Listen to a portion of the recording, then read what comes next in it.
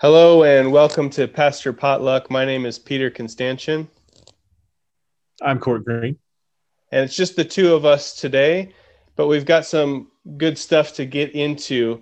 Now, we're recording this in the third week of January. We're a week before the presidential inauguration. And many of us last week saw events on TV or heard about them over the radio or read about them in the news, or maybe listened to details about what happened in Washington on podcasts. We did an episode last week in which we touched on that slightly, but I have this sense that it's left many of us who are Christian people who are realizing that there's a huge gap in the way we see the world from the way other people see the world. It's left many of us wondering, what can I do to affect change when the problems and the difficulties facing our society seem so dire? What do we need to do in order to change hearts and minds, in order to come together, in order to seek reconciliation, in order to bring healing, in order to convert someone from one mindset to another? Many of us are feeling powerless. And if that's you, you're not alone. So the scripture appointed for this week comes from the first chapter of John, and it's a story about conversion. It's a story about generating and seeing and empathizing with that curiosity in each other, and using that as a way to introduce someone to the life and lifestyle of Jesus. And so I think this maybe has some guidance for us as we are wondering, how do we live in this world? What do we do when it seems like the problems we're up against are so great? How do we work to change the world? So, Court, I was hoping that you would be able to read for us today scripture, which is from John, I believe it's chapter 1, verses 43 to 51. Would you read that for us? I absolutely will. John 1:43 through 51 says, "The next day, Jesus decided to go to Galilee. He found Philip and said to him, 'Follow me.' Now, Philip was from Bethsaida, the city of Andrew and Peter. Philip found Nathanael and said to him, 'We have found him about whom Moses in the law and also the prophets wrote, Jesus, son of Joseph from Nazareth.' Nathanael said to him, 'Can anything good come out of Nazareth?' Philip said to him, 'Come and see.' When Jesus saw Nathanael coming towards him, he said of him, 'Here is truly an Israelite in whom there is no deceit.'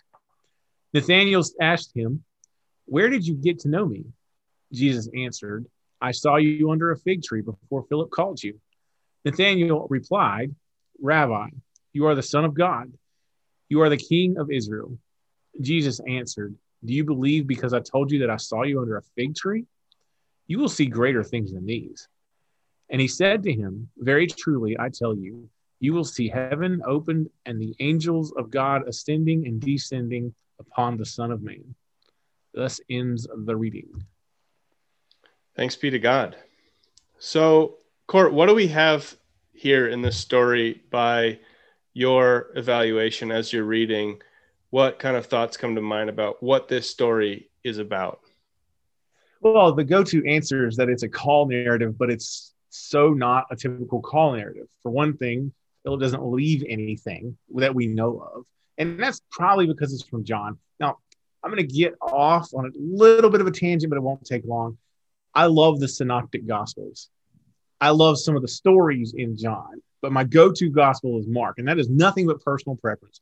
But so all that to say, it doesn't come as a surprise to me that John is a little bit out there compared to the other call narratives. And generally in a call narrative, you have Jesus approaching someone and that person being amazed by Jesus in one way or the other, be it something they saw or something that he said, and they will be so enamored that they just want more of this guy, and they leave something behind, be it family or, which is not good probably, or a career or even possessions, and they leave it all to follow him, to be more like him.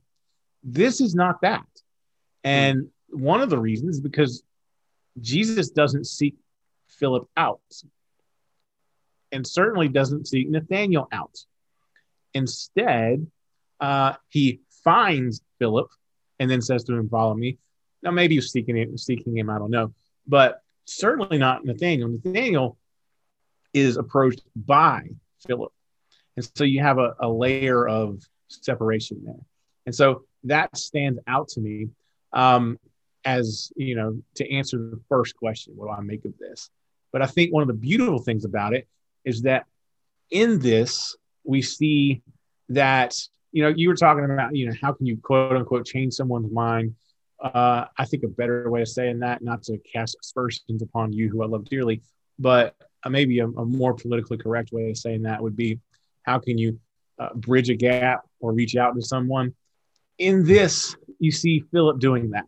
He is going to someone, and he's got this new worldview that seems to have just hit him instantly, and he wants Nathanael to have that too. So he's trying to reach out to someone and bridge a potential gap between them.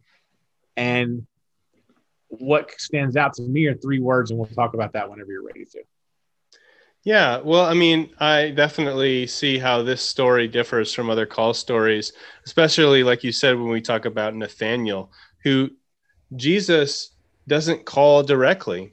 And it kind of diverges from what we would expect in a conversion narrative or a call story, in that there's no discipleship formation that's happened in Philip's life. He just hears the call to follow Jesus, and he starts doing it. And before he does anything else, before he even sees Jesus do anything, he immediately goes to his friend Nathanael, and says, "Hey, this is the person we've been looking for." So to me, rather than really representing like changing someone's heart or changing someone's mind, this is an example of Philip remembering something that Nathanael, his friend, was longing for, and going and sharing it with him, or at least pointing him in that direction when he finds it for himself, or when he thinks that he has found it for himself. And so let's talk about how, well, before we get into how he does that, I just want to say, to connect with my introduction, that this might be disappointing to many people, but Christianity actually offers us a way of changing the world, only it may not feel as large or as powerful as we feel like we need in this time, in these times. But really, what we believe, that Jesus told us to do, which is to go and make disciples of all nations. If we look back over the course of Christianity, that has changed the world. But it's a small impact, and it's an impact that we have on the people that we know, as we see in the case of Philip and Nathanael here. And so my challenge to everyone is, let's listen to this story and unpack it a little bit and understand what is the tools, what are the tools, what is the mechanism by which Jesus changes the world through relationships. So one thing that I noticed about Nathanael is his response to Philip when Philip tells him that we have found the one Moses wrote about. Nathanael says, "Can anything from Nazareth be good?" What that betrays is a little bit of a prejudice on Nathanael's part, that, maybe he is one of these Jerusalem elites, or, he's part of that group of people perhaps. And he's wondering, there's this big divide between the city and the country. This rural place called Nazareth, an agricultural city, is anything of importance going to come out of there? But I think what's key is that he's curious, right? How many people did Jesus pass over who would have just written off anybody from Nazareth as unable to bring change, unable to be the promised Messiah. Instead, So are you saying that Philip used Nathanael's prejudice against him for kind of whetting his appetite? You won't believe this. Something great happened from Nazareth. Was like embedded in his words. Yeah, in a way, but there's this questioning and this curiosity in Nathaniel that may not be. I'm like giving Nathaniel a nickname here. I hope that's okay. But All right. there's this curiosity in him that sometimes we lose and sometimes we don't see that. But when we find that, as Philip does, he gives him something to whet his appetite, to say, well, maybe there is something about this guy, Jesus, who's from Nazareth. And Nathaniel is at least open to the possibility. I have an idea about maybe why that is, but would you take us into how Philip responds to Nathaniel's curiosity? Well, originally Nathan's response that you just read or repeated, can anything come out of Nazareth, is answered by what I think are the best three words in here, which I've already told Peter that, and that is simply come and see. And I think the reason that I love this so much and have for a long time is that it doesn't put the onus on Philip to prove or convince in any way. It puts it back on Jesus. And so much of our quote unquote witness, or so much of the perception of Christianity, comes from Christians who think that they are God's PR agents and therefore must convince others by their own human power to believe like they do. And this causes a lot of strife, and this causes people to develop an image in their minds of what Christianity is, or what any ism really is, based on how aggressive or in what other ways we try to convince them and make these arguments on behalf of God, when the original, I guess, evangelist, so to speak, when Philip's going out and, doing this kind of on his own, but not really, reaching out to his friend to bring him closer to Jesus, he does not do anything to convince him. He invites him instead to see for himself. We are not God, and we need to stop pretending that we are, as if we need to prove who God is. We can tell our stories of what God has done, but the invitation is come and experience it for yourself. And I think that really applies to a lot of situations.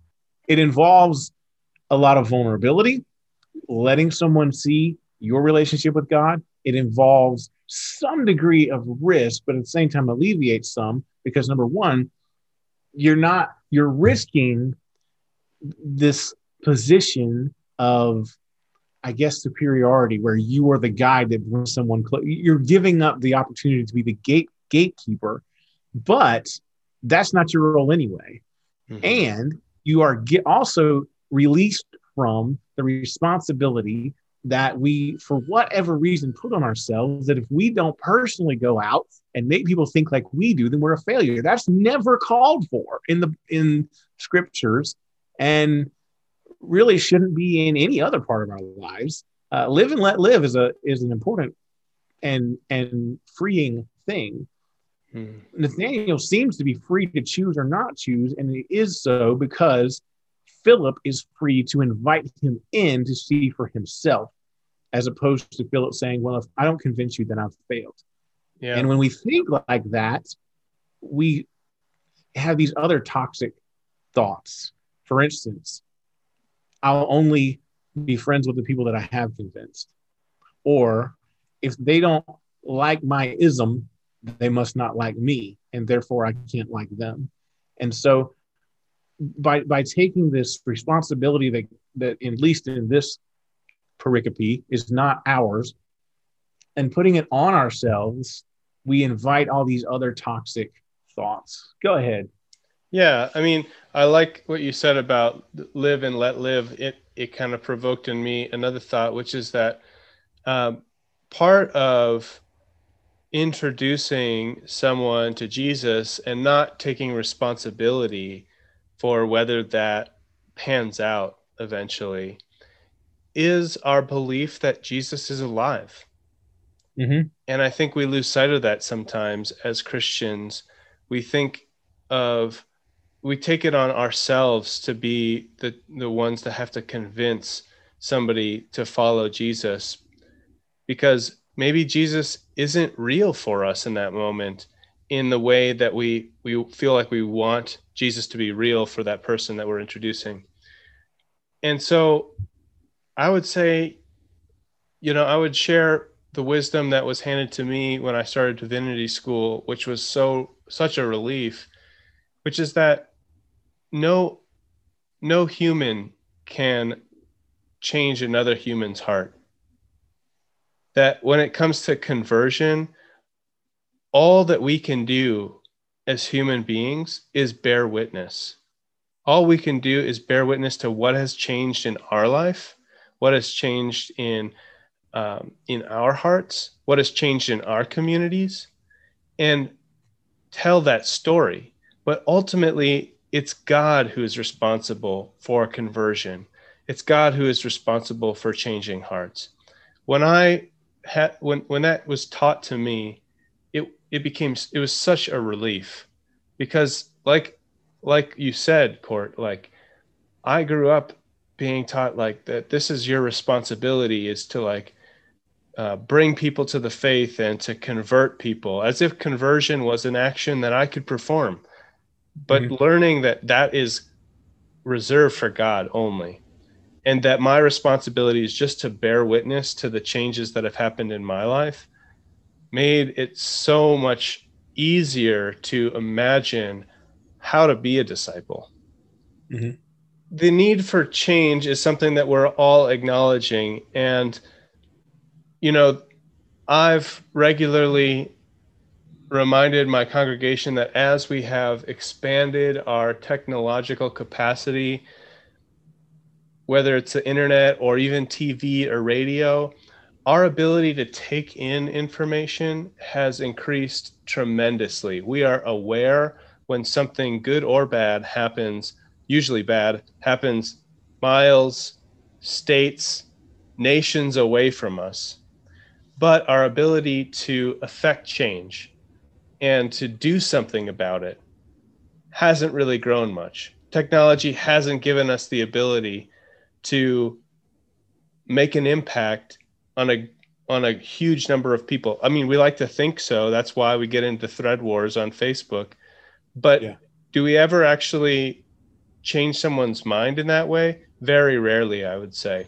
Instead, the way that we affect change, it's pretty much the same today as it was 2,000 years ago. And we see Philip doing it here by inviting his friend Nathaniel, whose longings he knows, to lean into that curiosity and come and see about Jesus. And so I think if we actually look at our own stories, each of us has a personal Philip, somebody who invited us to take a second look or a first look at Jesus. And that made all the difference. It led us to following for the first time, or perhaps in a deeper and more trusting way. Court, do you have, or can you recall a story either from your own life or someone else's life that you've seen firsthand of a Philip kind of interaction? As far as Phillips in my life, there have been a few, and I like the way you phrase that. Can I tell a story from my life or someone else's? I don't think it's my it's not my, I don't have permission, I should say, to tell someone else's story. But in my own life, there have been many Phillips. There have been many people that drew me closer to what God was doing, who invited me to come and see in a closer way. And it tends to come in stages. When I was a teenager, there was one. And then when I grew up a little bit, there were some more. And then I got married. And Christy is, I don't want to be blasphemous, but she is like the voice of God to me. She's very more spiritually in tune than I am. And so she tends to draw me closer to what God is doing. Anyway, all of that said, the story is one of those. That's from my teenage years. There was a Sunday school teacher, and I realized that not of them come, all of them come from the church, but there was a Sunday school teacher, and when I needed a father figure, he stepped up, and he never made it about him, and we're still friends actually, but he never made it about him, and he always made it about being, I guess, a physical in front of me manifestation in a way of Christ-like behavior. And in doing so, like he kind of invited me to be a part of his family. In other words, he just let me be close to him and them. He never lectured me about spirituality or about Jesus or about anything. He just let me exist when I needed someone with whom to exist. And in doing so, essentially invited me to come and see. And in what I saw, which I think is what's often left out when we think about those three words, come and see. Well, what did you see? In my experience of him being Philip to me, and I certainly had my Nathaniel-like doubts and, prejudices, I suppose. But in my experience, what I saw was him being Christ-like to his family, him modeling Christ-like behavior. Was he perfect? No, hell no. But he tried to just love people who needed to be loved. And through that experience, I learned, hopefully, to do the same. And it kind of shoved me, not shoved, that sounds more violent than I intended to be, nudged me forcefully in the direction of where I ended up, which is ministry. And I'm not saying that he in any way tried to influence me to go that way. He just loved me, and in that way brought me closer to Christ by letting me come and see the love that he displayed to others. Mm-hmm. That was a very wordy answer to that question. No, that's really awesome though, because I love what you said about how what was so powerful about that interaction was that it there was no lecturing. The lecturing was absent from the relationship, and I think oftentimes we get worried about being a teacher of how to, because certainly discipleship formation involves education, but there are so many ways to teach someone besides just lecturing. And it sounds like that just living in close proximity and seeing his example was an education for you. Yeah. And that's the beauty of it. It does not say come and learn, although they did. It says come and see. That's a deeper learning in a way, because in my way of interpreting that, it's not with your eyes, it's come and experience. Mm-hmm. It's a more holistic thing than just witnessing as a fly on the wall. And so it's to come into Jesus's presence and experience in totality who he was, not what he was teaching, not what he has to offer me, but who he is. Mm-hmm. And then the discipleship starts, which is then learning how to be that yourself. Mm-hmm. Not by a lecture, but by modeling the disciple. That's how discipleship works. Yeah.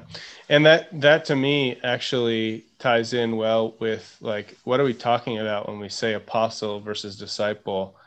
And you can correct me if I'm wrong on this, but I believe the Greek word for apostle, apostolo, means one who is sent.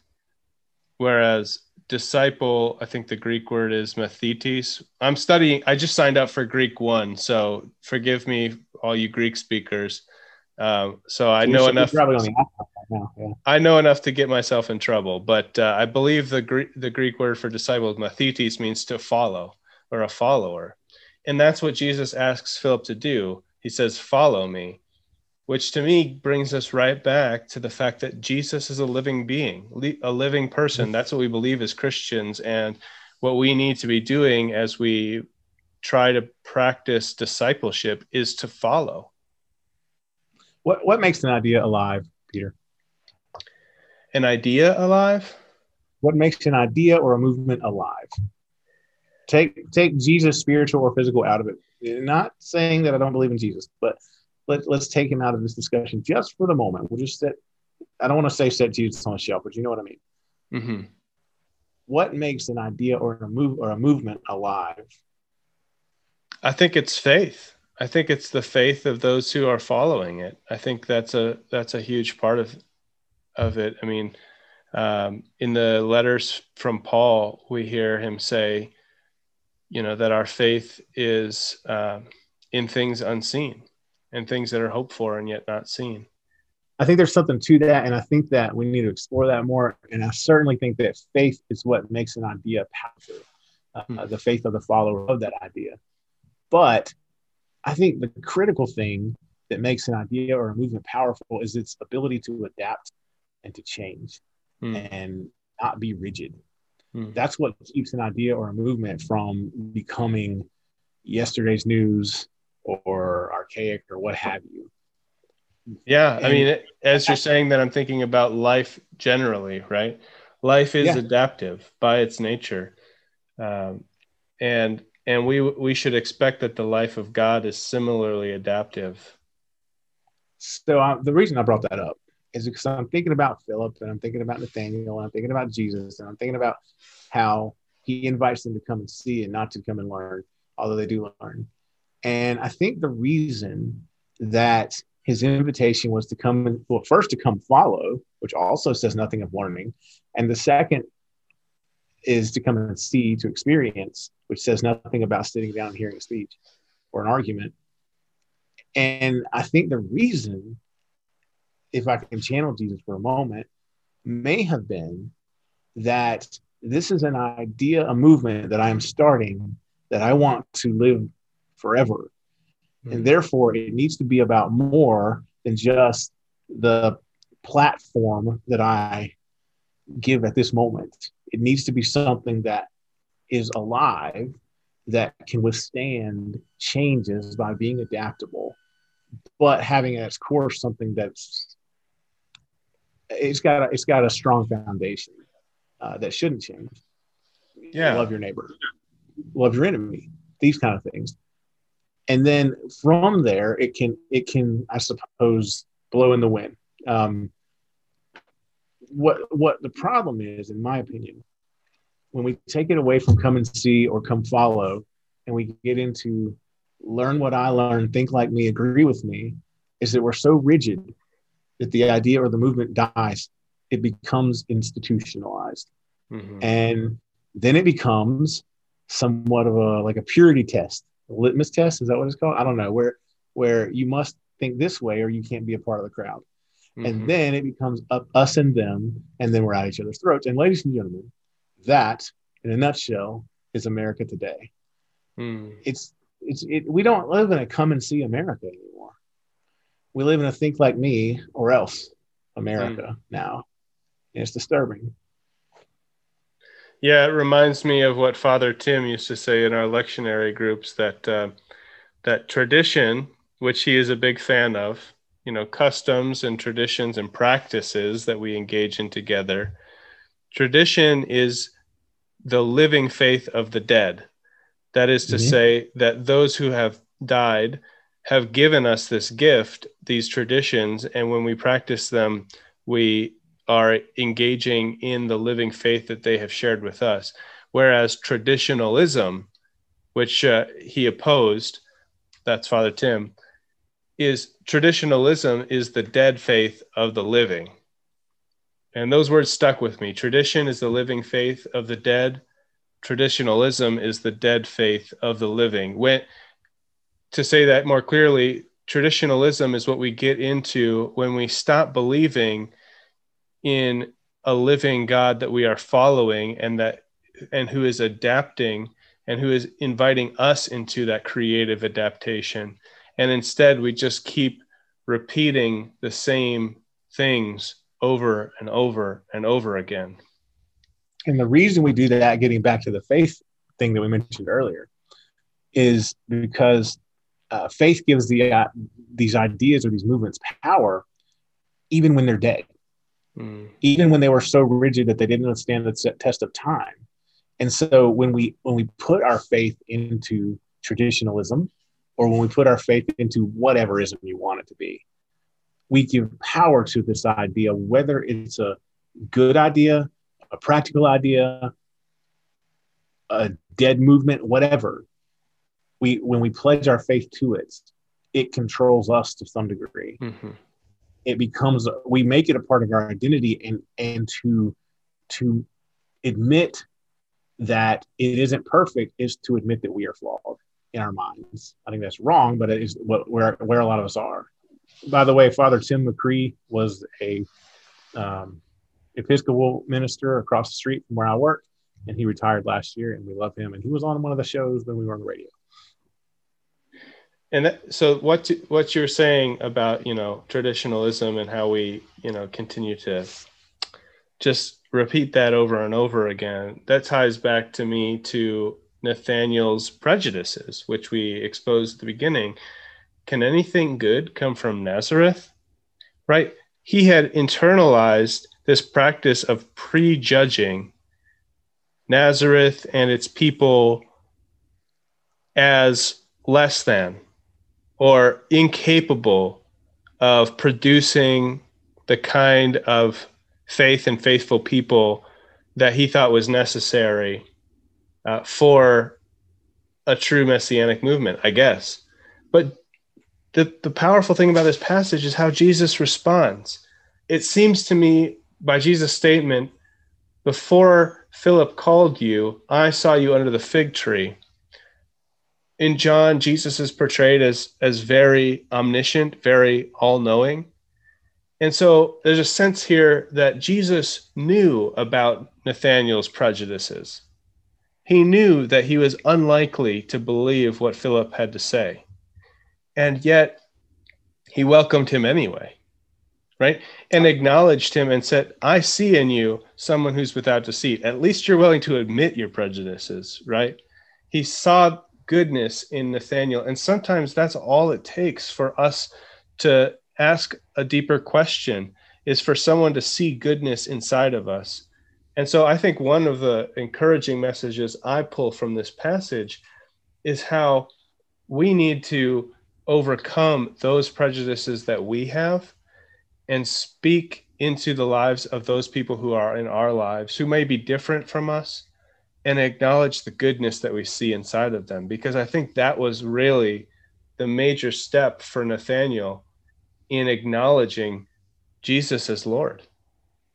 I think that one of the more beautiful juxtapositions in this that I didn't think about till you were just talking about that is that on one hand, Nathanael, with that prejudice, seems to be so rigid, and yet Jesus is so open, even though he seems to know that that Nathanael is prejudiced against him, not personally, but the place from which he comes. And so my question in response to your, who is your Philip, is who is your Nathanael? Who do we, if we are going to be Christ-like, need to go to that we know is opposed to us, be it in ideology or racism or whatever?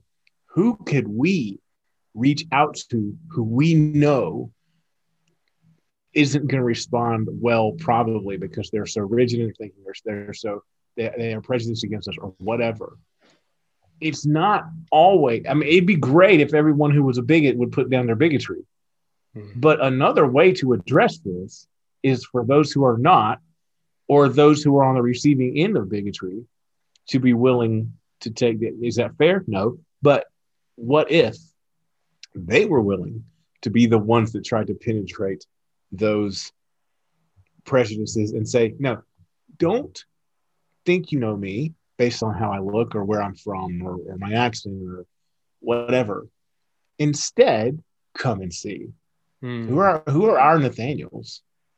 Yeah, that's so good. And like I said earlier, we don't know how many people Jesus and Philip passed by who didn't have that spark of curiosity to just ask the question, can anything good come from Nazareth? They settled on him. And I think there's something about the fact that Philip knew Nathanael personally.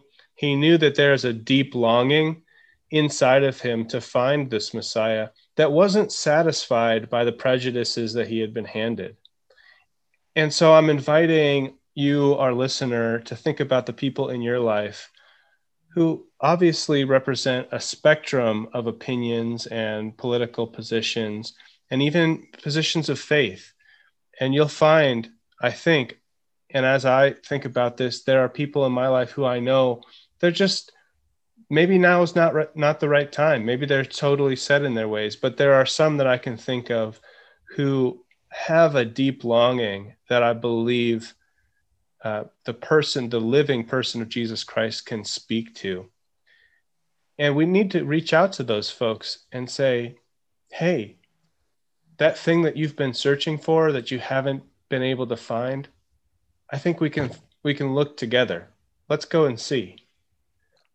Now, I can't convince you that this is absolutely going to work, but what I do know is that from studying history, this is exactly how the Christian church expanded. A book that I read a little while ago was written by the author Rodney Stark, and it was called The Rise of Christianity. He's a sociologist by training, and he just decided to take a look at the historical information that we have about the expanse of Christianity and to look at the mechanisms by which that expansion happened. It was exponential. At the very beginning, it probably seemed very unsuccessful because they went from a couple hundred to 7,000 over the course of a century. That's a very slow growth. But after that, it started to grow in such a way that even though maybe its growth slowed down, in absolute terms, I'm sure it would have appeared miraculous to everybody who was observing.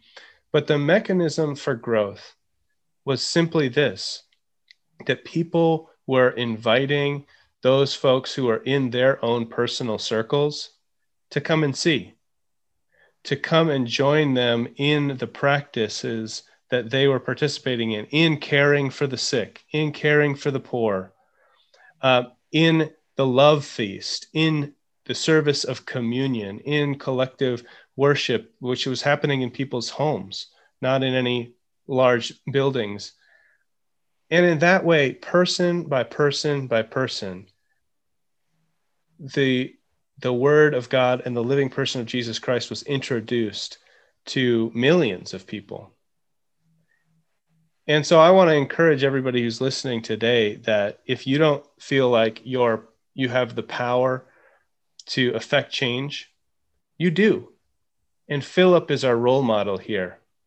It's not about being super eloquent. It's not about being very book smart. It's not about the way you look or the way you present yourself to other people. You don't have to have charisma. It's only about inviting people in and knowing the deep longing that they have and speaking to that and saying, come and see.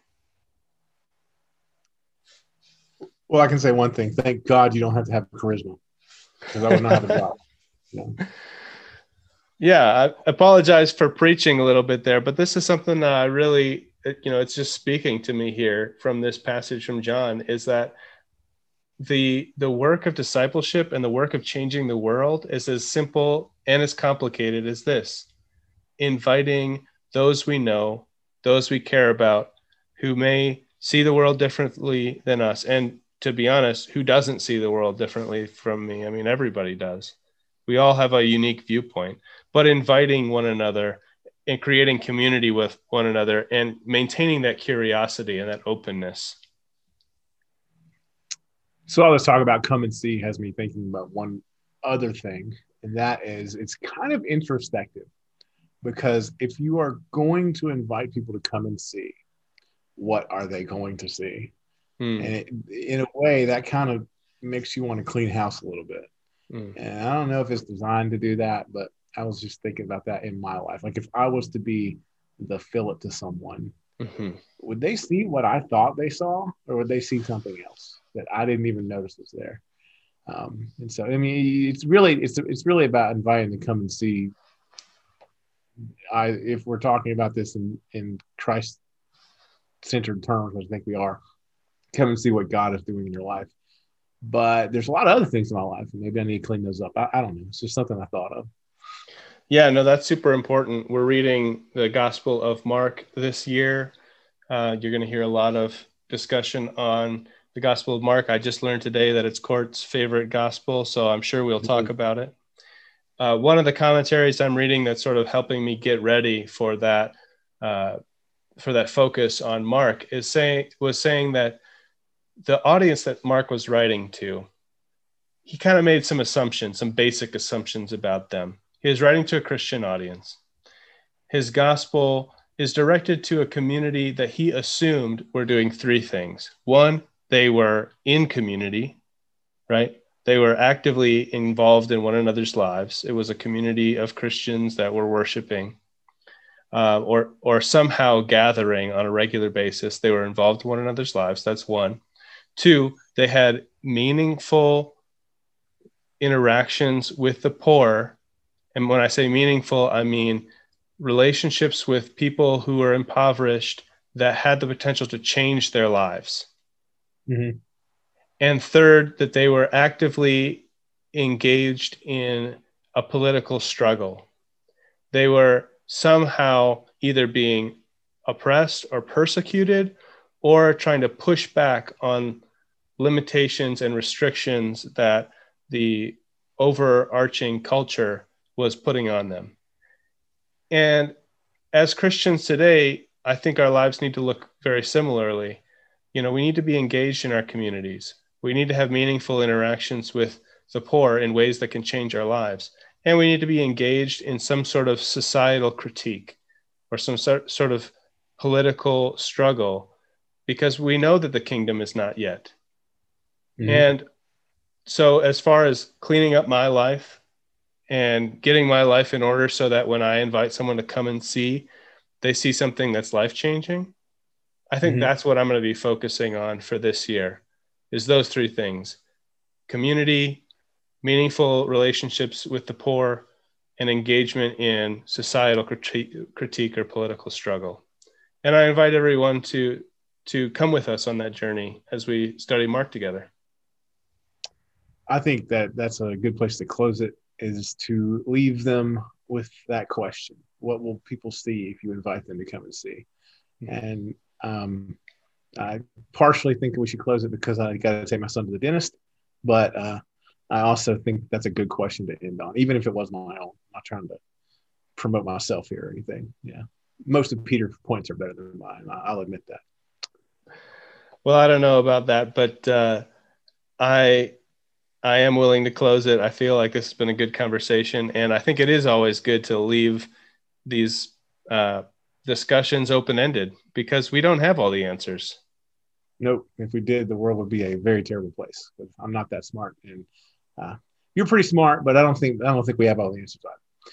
For Pastor Potluck, I am Court Green, and I'm Peter Constantian, and I thank you for listening and hope that you will again. Thank y'all. Bye.